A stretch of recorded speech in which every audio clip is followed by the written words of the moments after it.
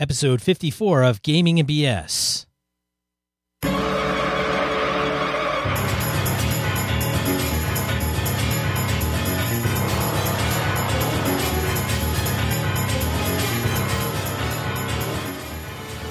Welcome to Gaming and BS podcast, where we talk about tabletop RPGs and other miscellaneous topics of geekery. I'm one of your hosts, Sean. And I'm Brett. Welcome back, folks. We are live on Blab right now. Yes. So that's kind of cool. So for anyone joining us, as Sean said, we're a tabletop RPG podcast. And we figured we'd give this Blab thing. We tried it once before, and we had a lot of fun with it. It was pretty cool. We'll see who hops in. And we don't do the usual Blab thing where we pull people in to the video portion of it and then have a little back and forth. We're going to just kind of keep it into the discussion, if you will, on the side, the kind of just texting back and forth on the side panel there, questions and so forth. So anyway, if we see something over there that we grab onto, great. If not, we'll just keep going with the regular show as it is. All right, let's get into announcements. Yeah, let's do it. All right, just a quick one out to our buddy Joe Swick. Yes, him and the missus. Joe Swickster. The Swickinator. He is so Swick. Absolutely. And Mrs. Joe Swick. Yes. The one who did the lion's share of the work for the recent event that occurred. They had baby. Yes, they did. First child. Oh, it is their first. Yes. Oh. I believe that's his first. I have no concept. But, I do. I know you do. I do. Congrats to Joe and Mrs. Yes, the youngest Swick. one, Xander Thomas, born on 9/15. I believe that's the date. He posted on 9/16, so I think my math is correct. I believe so. If nothing else, I think we now have the Xander is our youngest fan. If he's even a fan, he may have heard of us and then said no way. Yeah, that's possible too. And the other one I got in relation to that, on the far end of the birthday scale. Sorry, Kev, got to give you some shit. Happy late birthday to the great old one, Kev Thulu. Lovecraft. Kevin Lovecraft. He games with me, obviously, and also with Sean and me while we play with Sean. So, Kevin, keep on keeping on, brother. Happy birthday. Yeah. Happy belated birthday. Yes. And to everybody we've missed who are friends of the show, happy birthday. There we go. Happy anniversary. Happy birthday. Cool. Whatever. All right. Shall we? I don't know. Let's go into random encounter, right? Let's do it. All right. All right, random encounter, part of the show where we field emails, voicemails, and comments from social media and our blog at gamingandbs.com. Joe F., I won't mention Joe's last name, leaves us a voicemail. He's done it before. Let me see if I can get that off the hook here. Hey guys, Joe again. Congratulations on that episode 50. I've been listening to it this evening, and heard you guys trying to come up with a goofy name that mixes Misdirected Mark and Gaming and BS. Well, Gaming and Mark doesn't work, so I recommend Misdirected BS. Just a thought. Ooh. Bye. Misdirected BS. I like it. Yeah, Misdirected BS. That could grow legs. Yeah. Thanks, Joe, for the voicemail, my man. Absolutely. Thank you. All right, what else we got here? Well, next we've got Matt Martinez on our blog on the old website, gamingandbs.com. He wrote in under episode 52 where we talked about gear. Brett, he says, ooh, talking to me. This is awesome. I like it when they talk to me and then leave Sean out. It makes me feel much more important. What are you going to do? What are you going to do? What are you going to do? Brett, if you like gritty, low magic settings, have you tried Barbarians of Lemuria? I have not, Matt. I have heard of it, and I have not looked into it, though, but I'm going to have to. Matt goes on with spells have 3 magnitudes. A second and a third magnitude spell requires hours of meditation or chanting or ritual sacrifice of some sort, and for the caster to take damage. Ooh, kind of cool. Seems almost a Spellburn-y type thing from DCC. Very cool. As for gear, it doesn't have any rules for encumbrance, but it does say the following. Quoting from Barbarians of Lemuria here. Quote, if you want backpacks full of adventure gear, a weapon for every occasion, 3 spare suits of armor, and a pack animal to carry it all around on, then play another game. If all you want is a breech clout, and a sturdy blade. Play on, end quote. Very, very Conan. All right. You should use the adjective noirish. I'm sorry. He says, you used the adjective noirish. And I consider some of Robert E. Howard's Conan stories, an obvious influence for Barbarians of Lemuria, to be a fantasy noir. Rogues in the House, which, Rogues in the House, definitely a fantasy noir type of storyline that Robert put together there. So cool. Thank you, Matt. That's good. I'm going to have to take a look at Barbarians of Lemuria now. I like what I'm hearing here. Cool. Next is you, sir. Sweet. Casey McKenzie comments on Facebook, episode 52, where we cover gear. Mend is a must-take spell.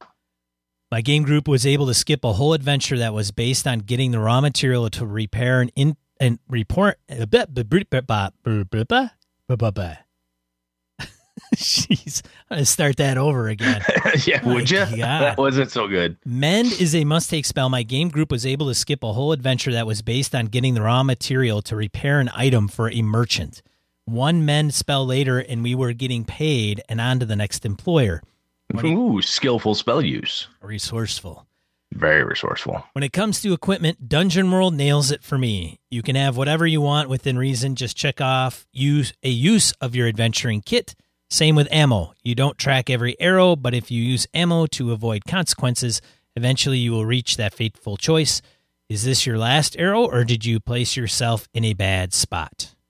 So he's referring to Dungeon World, where it's hard move, soft move, and if you fail, you may be put in a bad spot.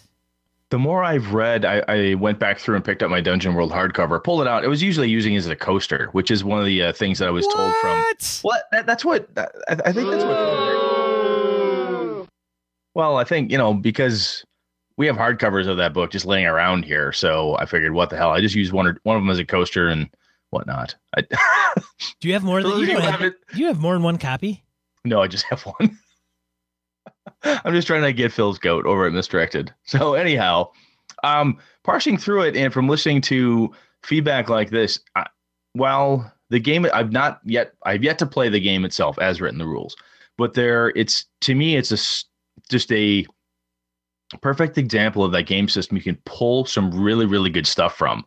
You can grab onto the cool stuff from the hard moves, the concepts that we just talked about here for equipment and so forth, and pull that in to pretty much any game you want. That's it's really well written, and how it's used and so forth stuff. It's good. It's good stuff. So if you don't have a copy, pick one up. I may run off a few playbooks for Gamehole Con, maybe even Gary Con. I think Dungeon World is really cool just for a con game. You can just throw it together and just hand it to everybody. I think a lot of people getting a taste of it would appreciate it that much more. Just my two thoughts. I think it'd be worth it. You heard it here. It'd be worth you playing it or running it for me. So there, that's what we'll do. All right, sweet. All right. Oh, here we are. Email from Corey. Now, Corey's is you're gonna have to take a breath with Corey's. This is not for the faint of heart. All right, hang on, beer me here. You better take a swig. All right, let's see what we can do. Email from Corey. He's talking about episode 53, killing PCs, not to be confused with killing players. While both Sean and I do condone it, it is more difficult than we can get into in this podcast. So anyway, hail SOBs of BS in gaming. Oh, I like that. He starts off strong. I like it, Corey. New listener here, and I just heard of your character death topic from episode 53. I also listened to your earlier topic on character death closer to the start of your podcast. I figured I'd throw in my 2 Electrum pieces on the subject for both of you to pontificate on for a minute and a half. Ooh, we're timed. Let's see what we can do. Well, first of all, I would say character death is a combination of 1, does it suit the story? 2, does it suit the game? 3, is it a con game? And 4, those crappy die rolls. I'll elaborate further. First of all, the story. Are you running a mini campaign, a heroic live or die one shot, a long-term campaign, etc.? I would argue that in a long-term story campaign, I've run several from 2nd Ed, AD&D, Mongoose, Conan, Vampire the Masquerade, and Pathfinder, where most players don't anticipate their characters dying, but rather having an impact on the story, reaching goals, accomplishing major events, etc. Some even buy their own metal minis and paint them specifically for the characters, if minis can be used in said game. and give me backstory because they want to be in it for the long haul. For me as the DM/GM, my goal is to create challenges requiring wits and skill, not death traps. If I am running a long-term campaign with a story in mind, I want the characters to enjoy that and have their respective cool moments when they talk about far into the future. The only time I see character deaths there would be in relation to number 4, where they're deliberately challenged something far exceeding their statistical and tactical capabilities. In the end, there's always resurrection and similar spells too. Whew.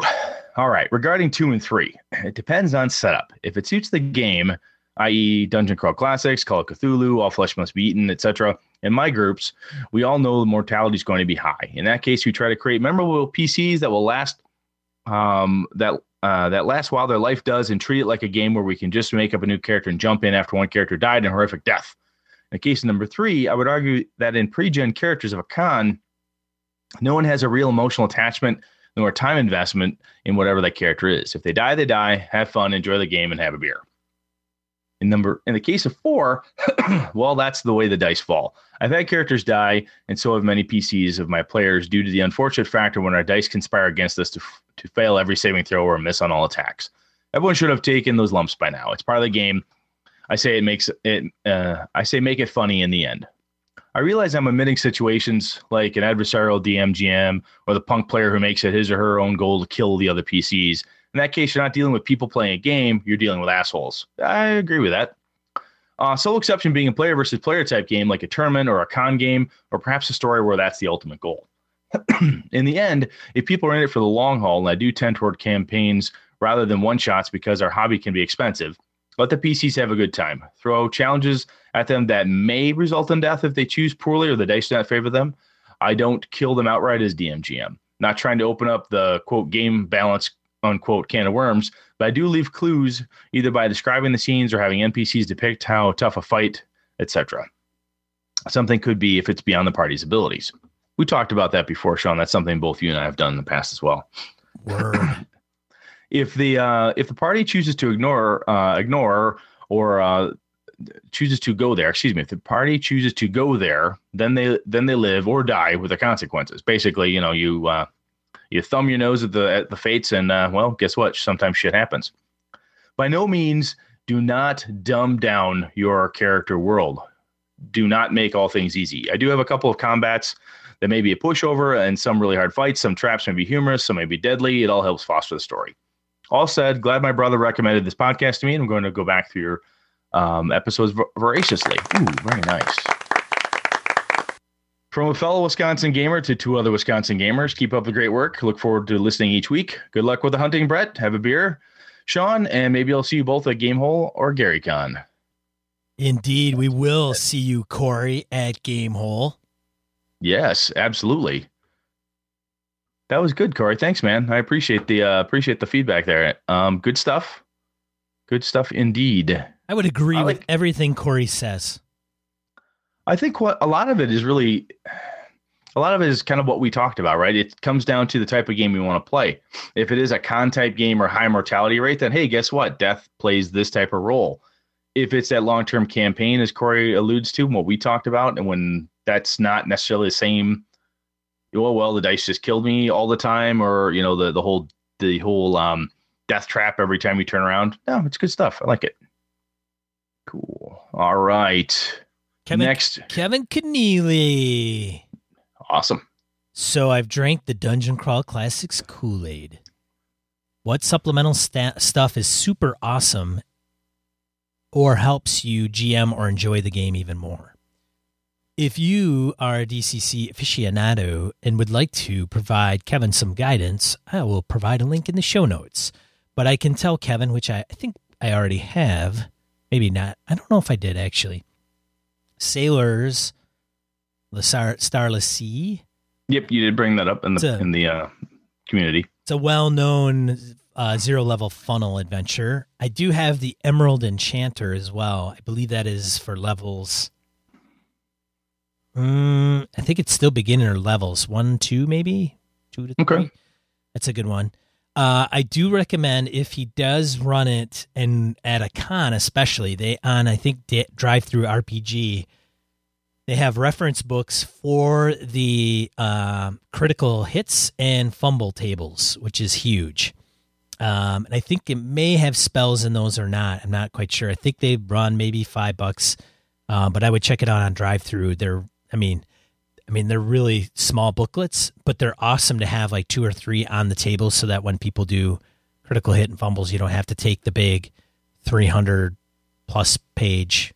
I think it's almost 400-plus page rulebook. Oh, crap.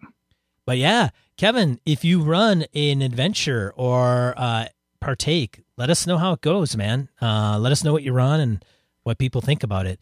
0-level funnels, I would also advise, Kevin, to go to Purple Sorcerer Games. I think it's purplesorcerergames.com. Yes. DCC Purple Sorcerer in Google, and they have an app out there too. I have it on my iPad. Yeah. It's pretty handy. It's got a lot of the crit charts and some stuff right in the app. Dice rollers for those times you don't have the 27.5 sided die you need to play the game.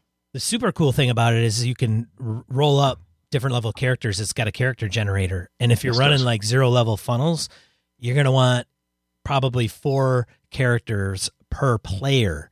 So if you've got 4 players, you're going to need 16 characters, and that thing will be able to crank them out really quick, and then you can print them all off and just hand them to everybody. Can't recommend it enough for DCC. Otherwise, I think we mentioned it in your post to check out the DCC G Plus community, which is big, and you got some good heavy hitters there. You've got Harley Stroll, that's a part of that community. You've got Michael there. Michael's name, what is it? Last name? Oh my God, he's gonna kill me. We got people like Jen Brakeman. I mean, I summoned Jen. Yep. I summoned Jen into the comments there, and she jumped in right away with some good resources too. So it's pretty cool. Yeah. Michael's name is just killing me. He writes modules, and then you've got Doug Kovacs there. He does the art for a majority of the DCC line, so they'll all be able to give you plenty of advice and tips and tricks. Sweet. You're just sticking me with the long ones here, dude. Well, I can go back to back if you want. Do it. I need to breathe after the long one from Corey. Your turn. Go. Kevin Lovecraft, episode 53 comments. What did we do for 53? That's the last episode we just had, dude. It's reality. No, not reality. Death. Death to PCs, right? Yes. Not to players. Not to players, which is, again, fully supported, but harder to do. Right. We don't condone it, but we understand it. Exactly. All right. So Kevin writes in episode 53, in which you guys put on the rose-tinted history glasses and talked about old school gaming and the short, brutal lives PCs. I have opinion on this. Right. And, he writes in. That's good. You touched on one of the trade-offs of that approach, the fact that PCs often had no depth. Why bother with backstories and hooks if your character has a high probability of being killed before level 5? Right? Okay. Absolutely. I think we touched on it, right? Why we did. It? Yeah. Yep. What's the fun in building up a character to have him killed by random trap or an encounter table? I don't think that's what I'm looking for at the table these days. What I want is a challenge. One where my character has a chance to grow, do crazy things, and be amazed that they lived through it, or that the adventuring party remembers how Bubba gave his life to get them out of there. Are you okay over there, dude? Yeah, I'm fine. Beer issue. But carry on. Jesus. Keep going. There Jesus it is. Christ. All right. That's fine. I need a laugh track and that we're live here. I'm safe. Go. Focus, dude. I'm trying. All right. Anyway, I think that maybe what the topic really should be is how to introduce tension or suspense at the table. The players should never feel safe. Sure, the PC might not die, but what about the vicious revenge that snubbed Lord is going to take on your family? Or how all of their assets were lost in a hedge fund scandal, and how are you going to make your next tax payment to hold on to your lair? Okay. I don't know if I would ever incorporate the tax kind of thing. Well, the point is that it's there's other ways to hurt people, right? Than just axe the character. Oh, yeah. Well, yes. I think GMs should make it terribly painful for player characters. Yes. right? Like their lives should be miserable. Because this is the way I look at it. If my true life day to day is this miserable, everyone else should suffer too. Brett, is that where you're at? Brett, talk to me. Am I right? All right, you're right. Let's take it over into the game world and make their player characters' lives miserable. Just saying. Carry on. All right, moving on. Let's see. Where did I leave off? Honestly, I always assume there's a good chance my character might die when playing in a fantasy setting. I assume my character will die when playing COC, Call of Cthulhu, for those that know, and am often disappointed if I didn't at least get institutionalized. Because Kevin, I think we can speak on Kevin's behalf here. He is about the story. Oh, absolutely. Right? So he doesn't get caught up with like, hey, don't kill my guy. No, he doesn't. And Kevin's a guy who will take Corey's concept of the con games. Like, look, I'm just as into, Kevin will just get into his con character as well as he would into a character he's played for 5 years. You know, he wants a good story and that's what he's there for. That's right. He continues. If NPCs or monsters are played as smart as the players run their PCs, then you always have to be on guard. One smart magic user type NPC who gets the drop on a group can have devastating effect, and if nothing else, give advantage or whatever mechanic to the bad guys. That's a scary situation for your PC to be in. In regard to long con, okay, so boom, he's done there. Comment? No, good stuff. Good stuff. In regard to Long Con, because Long Con is a con in Minneapolis we brought up during that episode, had not heard about it, most likely won't be attending since it happens to be the same time as Surly Darkness Day weekend, which is kind of a big deal here in Minneapolis. Yeah, I mean, if you're a beer aficionado like Kevin is, yeah, I could see you going to Surly Darkness Day instead. So Long Con, for those that don't know what we're talking about, is a convention that was going on in Minneapolis, I think in October. I believe so. That is like one game, one table, 3 days, 2 days, 3 days. I believe that it's basically an extended con. I think it is 3 days, and you pretty much sign up to run a campaign or play part of a campaign. Yeah. So kind of cool. So if you're in Minneapolis, check out Long Con, and I think there was a link in episode 53 to that convention. Victor over in the chat, they were saying that they've had some Dungeon World long cons at Origins and Gen Con in the last couple years. Oh, that's interesting. That interesting. I don't know if I would. I don't know if I'd do that because I don't know. It's a pretty big time commitment, and I don't know if it would be something where I'd want to go and say, okay, I'm going to run. I'm going to sit at a table over 3 days and play the same game. A lot of things that you and I talk about going to con for is the sample various games perspective. And if you're going to a con to sample various games, you're obviously losing, if you will, that time as you lock yourself down to that long con, that longer campaign. Right. Not the end of the world, but if you are huge, like you like to play, I don't know, Rollmaster, and someone's going to run a really long Rollmaster game or something along those lines, Dungeon World, and you love it, and you don't get a chance to play that often because you don't have a local group and you want to play face to face for a long time, I could see where there'd be a pretty nice attraction to it. So I think, cool. I think there is an appeal for the weekend campaign, but I don't know if it would be for me. The cons for me, I'm all over the place, man. I got to play, I got to talk, I got to drink beer and get silly. Sillier. All right. You're up, man. The last one. Right. Josh Wallace from Twitter. Rightfully for you. Yes. Yes, absolutely. I listen to Gaming BS in the morning, so when Brett signs off with, quote, good night and good game and all, unquote, I find it just a touch confusing. I'll have to change my closer. You are, man. Not everybody listens during the evening. Fine. I'll try to change it up, Sean. If I lose it between here and there, try to remind me. This is delayed. This is like DVR'd. Yes. DVR'd. All right, let's do our spiel, man. Let's get into a sponsor, right? Huh? Hammer it. I'm Phil from Misdirected Mark. And I'm Chris from Misdirected Mark, the podcast which is slightly less amazing than Gaming and BS. Carrying all these dice in my hands, plus all this beer and cheese to take to my awesome gaming group in northern Wisconsin is hard. There must be a better way.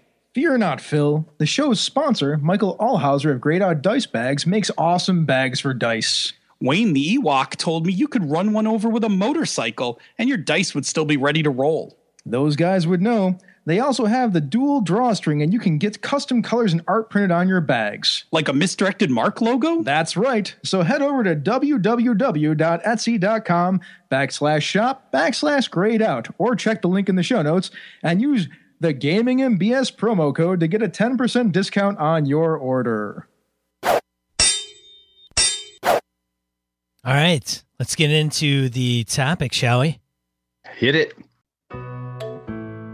My friend, you're entering a world of pain. Give me a choice between pleasure and pain! Guy, what's your prediction for the fight? Prediction? Yes, prediction. Pain.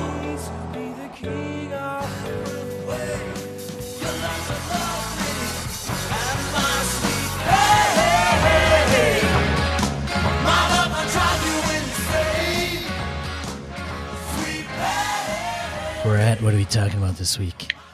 Pain. Bringing on the pain. So we've been chatting about killing characters, crushing their gear, taking stuff away, and it's all kind of the whole... It reminded me of back when I played Vampire nonstop for 15 years, pretty much. There was a method I used, and this is... And other people have done this, so it's not like I came up with this amazing thing all on my own. But I didn't kill anybody without the player saying, hey, yeah, I want to die. Yeah, or I want to walk away or whatever it was. My goal was to, if I was going to do something to a character, I was going to hurt them. If they had stuff, I took it away. If they had sanity points type of thing, I took that away. They had something, I crushed that. They had a dream, I drove over it with a truck. Whatever it took. The idea was just pain upon pain upon pain. If you were physical and super tough, cut your arm off. Then you've got to live with that for the month it takes you to regenerate your arm as a vampire or whatever it was. So just as we're talking about killing characters and trying to make the tension and kind of, as Kevin talked about in his post back to us that we just read through, and some of the things Corey chatted about, it just seems to fit. I mean, we're talking about and I don't necessarily want to I don't want to focus on necessarily just the physical side of it. I want to get into the player character emotional pain, that type of thing. So, Sean, let's start with the easy one, physical pain. Now, I'm not talking about just taking away swords or crushing somebody's armor or that type of thing in a combat. Have you ever had it so that either a player or even a non-player character, if you're running one of your NPCs, have they ever been like afraid of combat because it was going to hurt? Like, you know what? This game has a critical system. I could lose an arm. I'm not going up against that giant. I don't want to fight that thing. I don't want to roll on the table and be fried to a crisp because of the fireballs that this mage is going to throw on me. Have other than looking at the hit points and going, do I think I have enough to do it? Have you ever had your group worried, or you yourself as a player or game master, does that play any factor in your game? Just the pain and the fear of it. As a shortcoming of a GM, I have to say no. Oh, Sean. I know. Sean. I don't know. I'm really disappointed that I don't inflict pain on my players' characters. It is something that is I need to come to grips with. I have to look inside myself. This is Sean's emotional pain right here, folks. And say, player characters need to feel pain. So let me give you an example. By all means. Well, that's kind of my thing. That is your thing. One of my favorite things about running for kids, younger gamers, is that they will be scared shitless about how much something would hurt. Really? They don't necessarily look at and maybe it's the way I run or the way I describe stuff or something, but when or the way you throw things at them and the way I throw things at them really hard. Wow, that hurts. It's a simulated experience when you're gaming with me. It's immersive. No, but very immersive. Yes, you're up to your eyeballs in pain. It just hurts. The bruises are real. It's great. No, but see, misdirected Mark, right there, man, right there. You got it on recording. Damn it. Anyhow, I talking about like when the bad guys are fighting, whatever it is, they hit somebody, slam. I think if you using the descriptive, they hit you, they crunch through the armor, it hurts your arm, you're shot, you feel the bullet go through your shoulder. That type of thing. Characters, when I'm playing, especially with younger gamers, like, oh my God, that sounds scary. I don't want anything to do with that. And an older character will look at them, older player, will look at them and go, dude, you've got 50 hit points. Just go in there and take it. Yeah, but that hurt. Look what the giant did. That looks like it hurts. And I think that's something that is lost is, at least to some of the older veteran gamers. I mean, unless we focus on it, sometimes you'll get to the point where you're like, well, I'm afraid I might die, insofar as, I don't want my character to die. I don't want to start up again. I don't want to do something along those lines. But I don't think we're necessarily worried about, getting hurt, where our character's like, hey, I could lose a hand. I could lose an arm or something like that.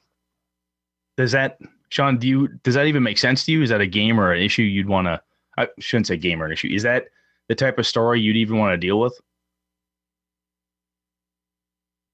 Come on now. I don't think a lot of systems facilitate it. They don't handle pain in the game. Now, however, I have been a player before, Brett. And when I get my ass handed to me in a combat encounter and I get smoked, I feel the pain.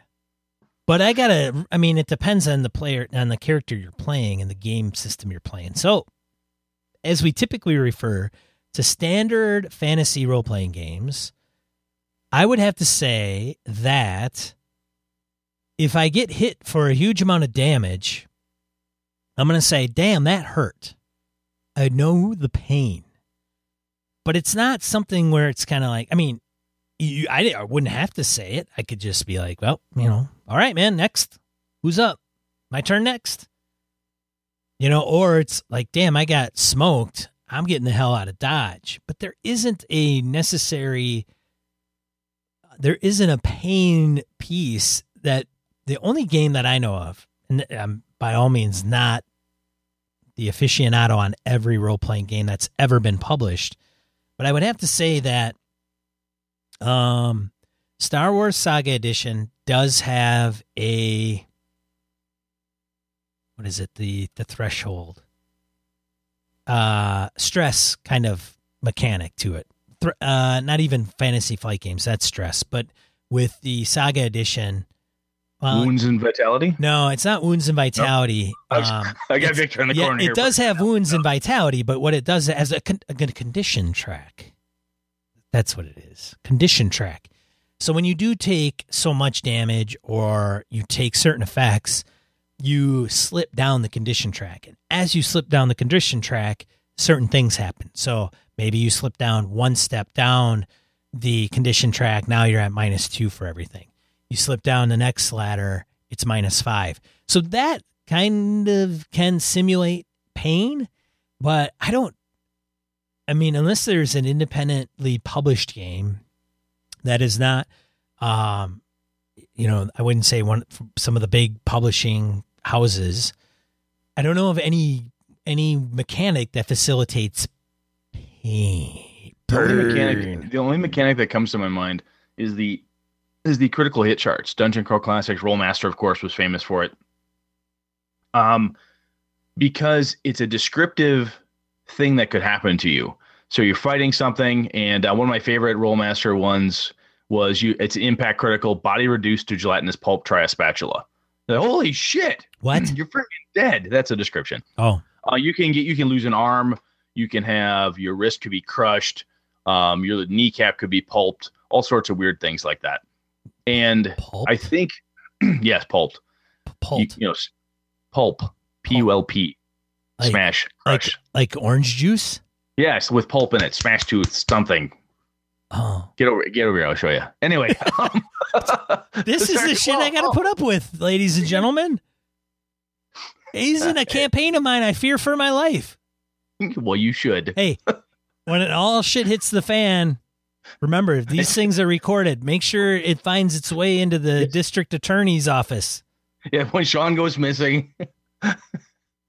Anyway, I think that when it comes to the physical aspects of it, we need to at least Victor's got my back. He knows nothing. I think when it comes to that, the idea of not dealing with it in combat is because I think it slows you down from a combat resolution perspective. Because if you play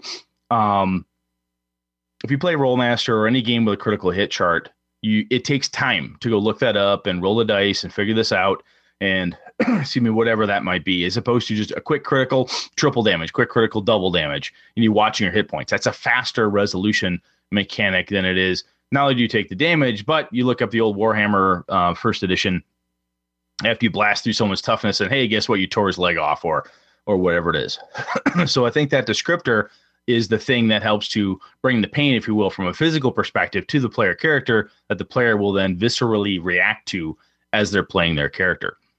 So in lieu of having that, what I like to do, if I'm not using critical hit chart, is when you've taken a shit ton of damage, whatever that shit ton happens to be, is add a descriptor to that saying, hey, your leg is messed up, or it hits you so hard that your bell is rung and you're stunned.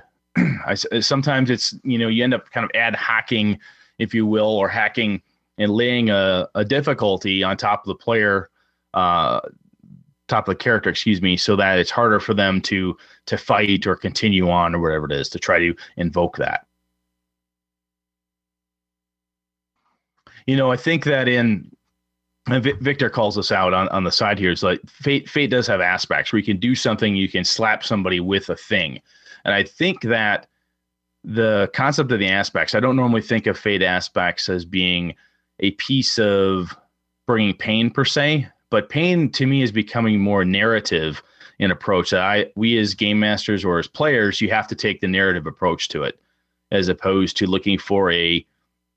And I know what I want to say. Aspects are a narrative mechanic. They're still a game system mechanic, but in lieu of having some of the other critical hit charts and so forth, I think that you can just kind of talk your way into it, if you will.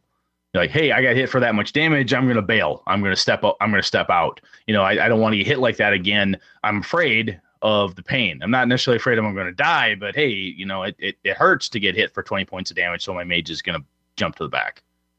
Sean, what do you think? I think that jump to the back piece is just, but this is the freaking issue I have with some of this stuff, is that a lot of it is not, it's meta. It's meta. Oh, I took half my damage. Shit, man. I'm really hurt. I'm not going in there. Whatever. It's, you got it. There may be penalties. Like Christian mentioned, there may be penalties that you put into the game, and I think that's fine, right? It's the condition track. You've taken so much damage. You've done this, or you've done that, or whatever it is. So now you're at disadvantage in 5e, or you're shaken in Savage Worlds, or you're at you're -2 for whatever system you are. If it's percentile and it's basic role playing, you're at a -10%, 15%, or whatever it is. But I don't know. I don't play a lot of games that take into consideration pain, or if it is, it's all mechanical bullshit. And so it's not, unless you have, now, not all the time, right? Before people go totally crazy on me, there are players that will play it that way. They'll be like, dude, I am totally sucking wind. I got a gaping chest wound or whatever it is. Or the GM is like, if I play Savage Worlds, I'm going to run Weird Wars, Dose, Game Hole. And, if one of those guys get hit really hard, they're going to have a freaking sucking chest wound, and it's going to suck really bad. And so what does that look like, right? Medic! Get over there and start getting crazy. But, I think so there's two sides of the fence that you're going to run into when it comes to pain. It's going to be the meta piece, and does the system facilitate it in some mechanical way? And then I think are your the two players have to gonna come buy together. in? Yeah, your players have got to come with you.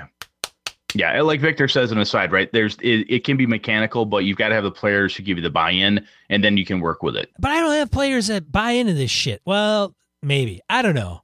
I'm right here, dude. Oh, do you buy into it? I don't know. I totally do. Well, you're going to buy into it Wednesday, my brother. Of course I will. Because I'm going to bring on the pain.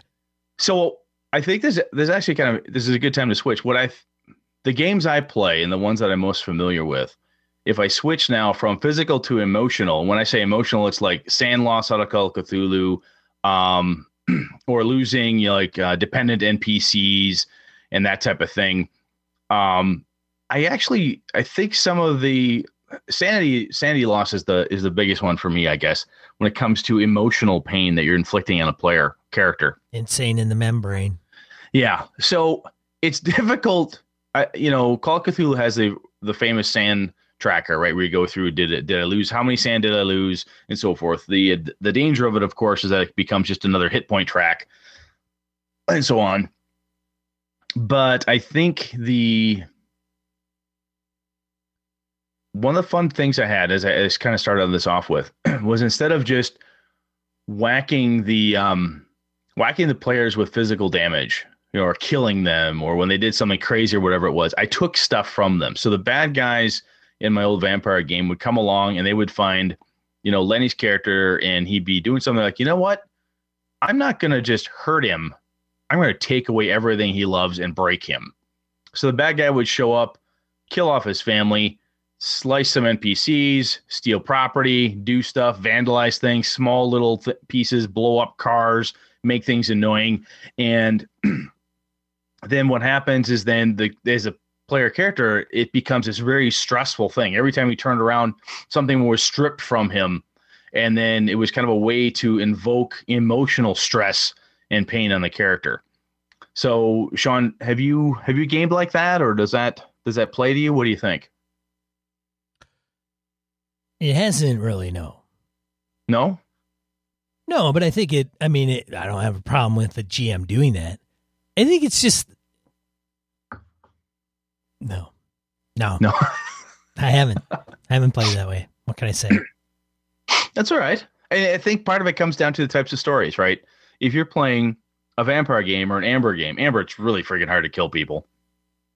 If you're playing that type of a game and that's the type of story you're going to tell, that type of emotional social pain where you take someone and ostracize them, I could see Houses of the Blooded playing in a similar way, where if you were to ostracize someone from society, or you were to take away some social standing, that type of emotional pain has nothing to do with whether you lost an arm or were crippled in combat.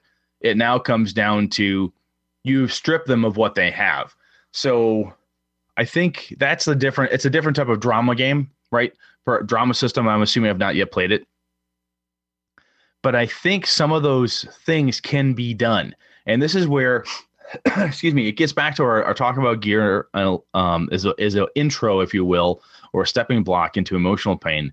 When the character has something, a sword that was given by their father or something along those lines, a cool piece of gear, and you take that piece of gear and you break it because, hey, you had to do a hard move and this thing's destroyed. When the player says, well, God, that sucks. That's my +2 sword I got from my dad. Oh, boy, that blows. I, as game master, say, now remember, in your character's background, this was a huge building block for, Billy Bob the Fighter Man. Are you sure this is all you think about? That's the problem, man. You got to have a player that understands the impact of that shit. If they're just going to be like, oh, man, I broke my sword, and it was like my grandfather's sword. It meant a lot to me, and it was an heirloom. Well, shit. I guess gotta go in the dungeon and find another one or something. Or hey, wizard man, can you enchant? We found one back at the treasure before. Can you chant it? Yeah, dude, it's gonna take me 3 years to make the damn thing. But so that's the big deal, right? You gotta have that. You gotta have a thespian type group that gets into that shit. Well, I think in lieu of, now again, we've touched on Call of Cthulhu, Fate, Savage Worlds, others. Pretty much any game has a bonus and a minus, right? Sure. So even if your player, at some point you can apply negative modifiers to something in some format. So you can hit somebody with the hey, you as you're not essentially, God, I don't know how else to say this. You're not role playing that really well. So here's a negative for you. Okay. Now you can do that, or you could say, you know what? You're role playing it really well. I'm going to give you the negative, but I'm going to also give you a positive when you fight the man who broke your dad's sword. Right. That's so why give you the rage. So you've got an ability as game master to reward and support the people who are doing it, quote unquote, right, or to fit the story you want to play. Yeah. And or to tell the other guy, look, you got the same negative that, Phil got, but Phil did it right. So not only did he get the -3, but he also got the +5 against Brett's bastard who broke his sword. Yeah. Yeah. Well, so are you talking about I think that, but you're talking about like a long term. Okay, I'm going to go and kill the guy that freaking broke my sword. He pissed me off. My name is Inigo Montoya. You killed my father. Prepare to die. Right. Yes. But that's going to be later, right? So you got to make sure that you got to make a mental note in GM land, GM brain that you're going to apply. Yeah. Bottle opener, just waving it around. You got to apply that bonus or negative, right? Yes. Right. Or penalty, bonus or penalty. That's fine. Correct. Great. I don't have a problem with that. Yeah. No, that's good. I like this. The Star Wars Fantasy Flight games. I'm telling you, it's got a cool mechanic, and you could probably implement stuff like that into it. You can boost dice and difficulty dice and all that other stuff. You can manipulate it. And I think the nice thing about the game is if you're starting to narrate things correctly, I think the GM's going to be like, yeah, that sounds super awesome, man. Go for it. Difficulty's the same, but I'm going to give, you could flip a light side and make it happen or whatever. But I don't know if a lot of those other ones, Fate, I'm ignorant to, unfortunately. I know my shortcomings, man. That's okay. I think so. Even if you're playing a game, in my perspective, that doesn't have a specific mechanic that would drive your character one way or the other, I think then to help influence good role playing, so how am I going to do this? So the physical types of pain and the emotional types of pain that a character could feel or be impacted with, it's similar to that. Hey, I'm playing a role playing game because I want to simulate Game of Thrones. I want to simulate this event. I want to simulate the Aliens movie. I want to simulate this book I read. Characters grow and change, and one of the ways that they do that is not only from risky physical challenges, insofar as, hey, I beat a dragon, I uncovered the plot, I used my investigative skills to determine what the vampires were doing in Night's Black Agents, and I figured out that they were actually behind the human trafficking. But overcoming physical pain to get something done and overcoming emotional pain are some huge influences to the characters in these different dramas, especially dramas and thrillers and so forth. They have baggage, if you will. The characters have emotional baggage that they're dragging with them. So where the hell am I going? So long way around. What I'm trying to say is that I think this is a really good way when you start to introduce this into your games to get people to say, you know what, Sean, I just broke your grandfather's sword that's been in your family for 52 generations. Your character's history is based on this. Yeah. I'm going to come back to you in a minute. Tell me what you think. How would that impact you? I'm going to fucking go apeshit on that guy. Okay, cool. Great. But so I think that's different than pain, though. I mean, it pisses me off. Well, see, that's an emotional piece. Okay, so you're getting an emotional reaction out of me. I want to get an emotional reaction from you. Then if I say, well, guess what? You came back and someone burned down your inn, the thing that your character had, that's his backstory. He owns this inn. Someone burns it down. Someone tears apart his gentleman's clothing store, and his super spy doesn't know what to do now. You want to find the bastards that did it. You're bringing on the mental anguish.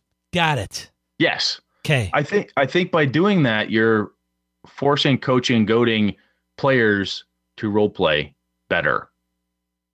That's where I'm going. Yeah. Because regardless of how they react, if they react well, you're going to reward them. If they role play poorly, or if they role play to a point where like, I wish, oh, no, you're not quite getting it. You can ask them another leading question. You can poke them a little bit more. You can give them something to play off of.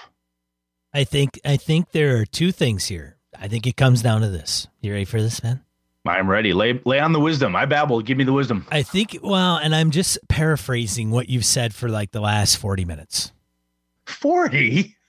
All right. Easy now. 30 minutes. Whatever. Probably. Give or take. Here it is. It's, if it's physical pain, there's a mechanic typically for it.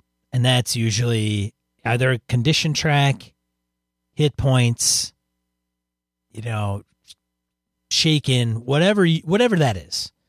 That's meta. People can be like, okay, shit, man, I'm going into combat. I'm -2. Okay, I'm going into combat. I got disadvantage. All the other stuff like mental and some of the things that you bring up, it's all in the role playing. It's all in the story. And if you got a group that doesn't get into that shit, it's never going to come to the surface. My humble opinion. There you have it. I think you're right that if you have players that don't want it or don't know how to do it or don't exactly, or they don't get it, it's not going to happen. Now, even a game like D&D 5e has inspiration, advantage. There are things you can throw on to give bonuses in games like, or Fate or Dungeon World, where you can always give somebody a bonus when they're doing really well. One of the things I used to do. Well, hold on a second. I don't equate pain to bonus. I'm just saying. No.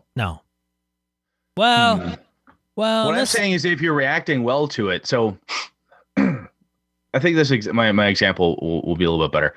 So one of the things I did was when I ran Vampire, went back to my original example here, was when the characters role played really well, they got into that emotional component of it. They dealt with the physical pain, like, hey, you tore my arm off. Oh my God, this sucks. They're scared of the gargoyle who's been doing whatever. At the end of the day, I always gave people individual experience points because it was a point-based system. If you had 5 points, you could throw in and buy whatever. You could hoard them and buy more thaumaturgy or whatever it was you were hoarding up for. And when you just showed up and just played, you got 2. So you normally get anywhere from 1 to 4 experience points in a session with me in that game. If you just showed up and played your guy, you got 2 XP at the end of the night. If you showed up, played, and took it up a notch, you could get 3. Really kick-ass role playing, and everyone like, wow, that was awesome. Your character was just, it was so cool. You get 4. And if the bell rings and you drool, you get 5. Yeah. and a treat. But you know what I'm saying though. The point is, it's the role play bonus. It's not a pain bonus per se. It's the carrot. It's the carrot. It is. It is. I mean, if you want to incite people to role play through the pain, either emotional or physical pain that their character's going through, handing them bonuses when they're dealing with it well, saying, look, like I said, again, you're at -5 because the guy, cut your arm off, or you're at this negative because you no longer have that big resource that your spy used to have because it completely slaughtered all of your whomever you usually talk to, your computer guy. He fucking killed Microchip and you can't talk to Micro anymore. I'm sorry. The emotional pain, if you play it, I can say, you know what? You have a negative on all of these research things now because you lost the dude. But guess what? You get a bonus in this other aspect of the game. Either to hit, to damage, you get inspiration, you get extra experience points, some kind of a bump, advantage of some sort for doing it well, for playing it well. That way you don't feel like, well, I got hurt again, so it doesn't matter how well I react as a character. I'm just hurt. Acting like I got hurt doesn't get me anywhere. I'm talking about role-playing bonuses here, I guess where I'm coming from. I got you. All right. That's cool, man. Yeah, I'm with you. I'm totally with you. I think it's got to be I think there's got to be buy-in. I think there's got to be role-playing. I think the GM's got to award the proper stuff. I think this is kind of it's not a no-brainer. I just think that if you get into, if you're going to have the folks that don't role-play, and it's simple as that. So how do you get them to do that? And it's pain outside the mechanics. And that's the only thing. So I think the problem is that I don't know, the groups that I play with, you can pick out the role players and you can pick out the mechanics people. And the mechanics people they're not going to get into the role play as deep as some of the other people. And so some of these topics like pain, I don't know, you could try to kind of ease it in. You can try to, do what you have to do, but I think at the same time, man, I don't know. I'm not an actor. I like role playing, but I think there's going to be some that really it's kind of out of their comfort zone. And that's all I have to say about it. No, it's true. There's and the thing is you don't want to reward the person who's just the spotlight hog, just the person who's really great. They could be on stage, right? You don't want to just reward the people who are really good actors and actresses. You don't want to just say, hey, she's so amazing at this, I got to give her all this stuff, because then the person who shows up every game does his best. He has a speech impediment. He's just, I've played with people who have horrible stutters. I've played with people who have a really nasty lisp that they're working on. I've played with people who are, aren't necessarily great, gregarious, outgoing. I will stand here and suck all the limelight out of the room because I'm just this, magnet of personality. Yeah, you're talking about the player now. Yes, the player. So what you want to do is, like, if the person, you can encourage them to role play in third person, if you will, as opposed to I'm struck, I am wounded, and I will blah blah blah. You can go, look, that hurts my character really bad. He wants that guy's head on a stick. I don't know. Basically, what I'm telling you is, Sean, I don't know how to do. And I'm not comfortable doing the whole I thing. So I'm saying, Ragnar the fighter, my guy, Ragnar, he's super pissed off right now. He's going to ignore everybody else, and all he wants to do is focus on killing Throndor. He's going to kill Throndor right now. That's all he wants. All right, I get it. All right, man. Throndor, I got it, man. It's all good. Okay, dude, go crazy. So when you do that, give me a roll. If you know the mechanics, yeah. If you as a game master know the mechanics of the system you're running and you know them well enough, you know where to apply the bonuses and the negatives.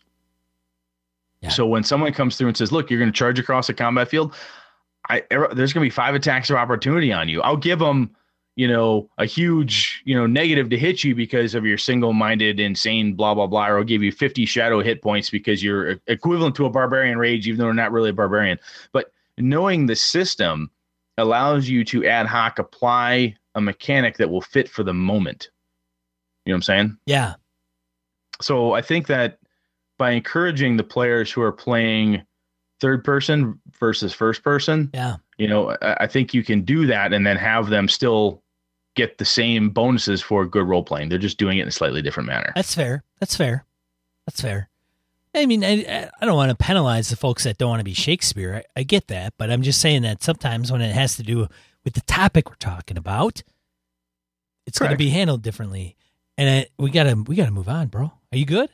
I think I'm good. No, it's a wonky one because it's similar to the whole death thing that we've talked about and destroying gear, but it's just really heavy on the role play because it's not like, oh shit, I'll shred my shield instead of damaging me. It's a little bit different. It really, to me, pulls on the role playing aspect of it more than anything else. Yeah. We ready? Yeah, let's go into Die Roll. Die Roll is a segment of the show where we provide 2 to 5 miscellaneous points of gaming and geekery we want to bring to your attention. I have 2. Brett has 2. Shall I go first? I shall. Brett, you always go first. Go. I mean, let's not buck the system here, man. Exactly. Go ahead, dude. It's all good.